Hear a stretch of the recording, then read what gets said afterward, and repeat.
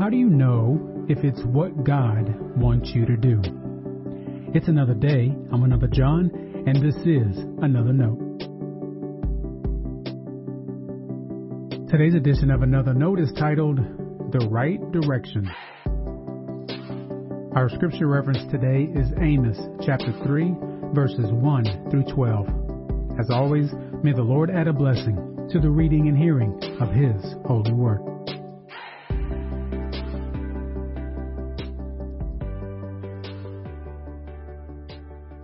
Hear this word that the Lord has spoken against you, O people of Israel, against the whole family that I brought up out of the land of Egypt. You only have I known of all the families of the earth. Therefore, I will punish you for all your iniquities. Do two walk together unless they have made an appointment? Does a lion roar in the forest when it has no prey? Does a young lion cry out from its den if it has caught nothing? Does a bird fall into a snare on the earth when there is no trap for it? Does a snare spring up from the ground when it has taken nothing? Is a trumpet blown in a city and the people are not afraid? Does disaster befall a city unless the Lord has done it? Surely the Lord God does nothing without revealing His secret to His servants, the prophets. The lion has roared. Who will not fear? The Lord God has spoken. Who can but prophesy? Proclaim to the strongholds in Ashdod and to the strongholds in the land of Egypt, and say, Assemble yourselves on Mount Samaria, and see what great tumults are within it, and what oppressions are in its midst.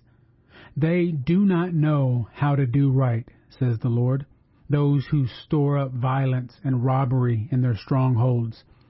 Therefore, thus says the Lord God, An adversary shall surround the land and strip you of your defense, and your strongholds shall be plundered.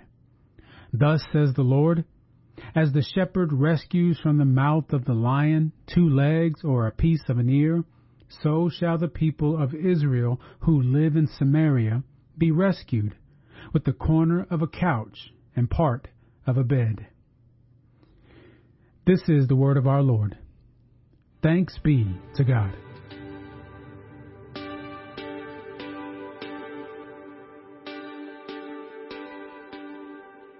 It can be difficult to discern what God wants us to do in certain situations.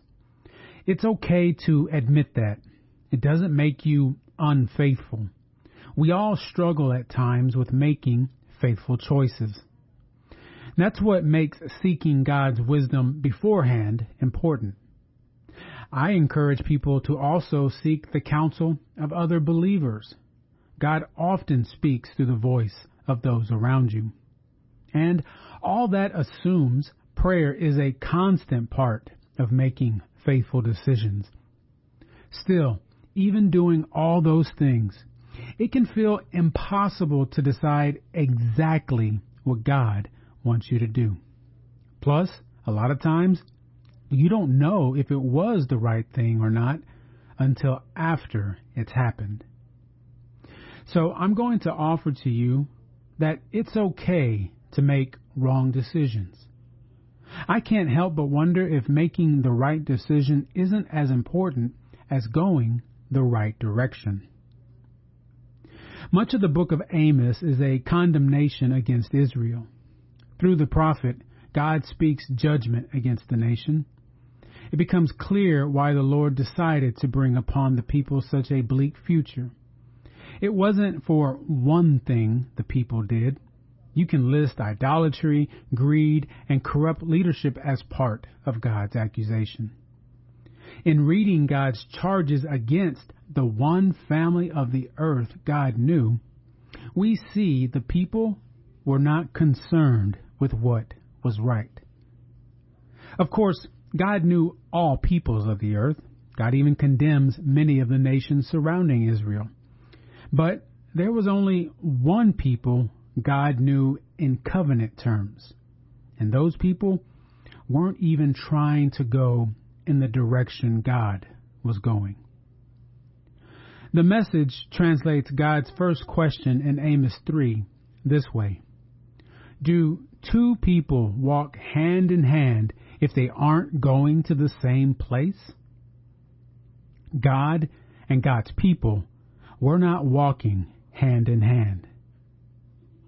I'm convinced God doesn't look down on us because we did what we thought was right in the moment, even if it turned out not to be. I'm not even sure that's something God has to forgive.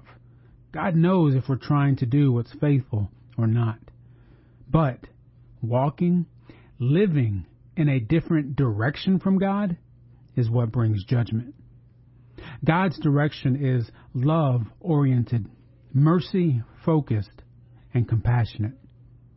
So make that what you pray for. Yes, continue to ask what is the right thing. Just make sure to ask God to always lead you in the right direction first. That might make the right decision easier to make. Stay blessed.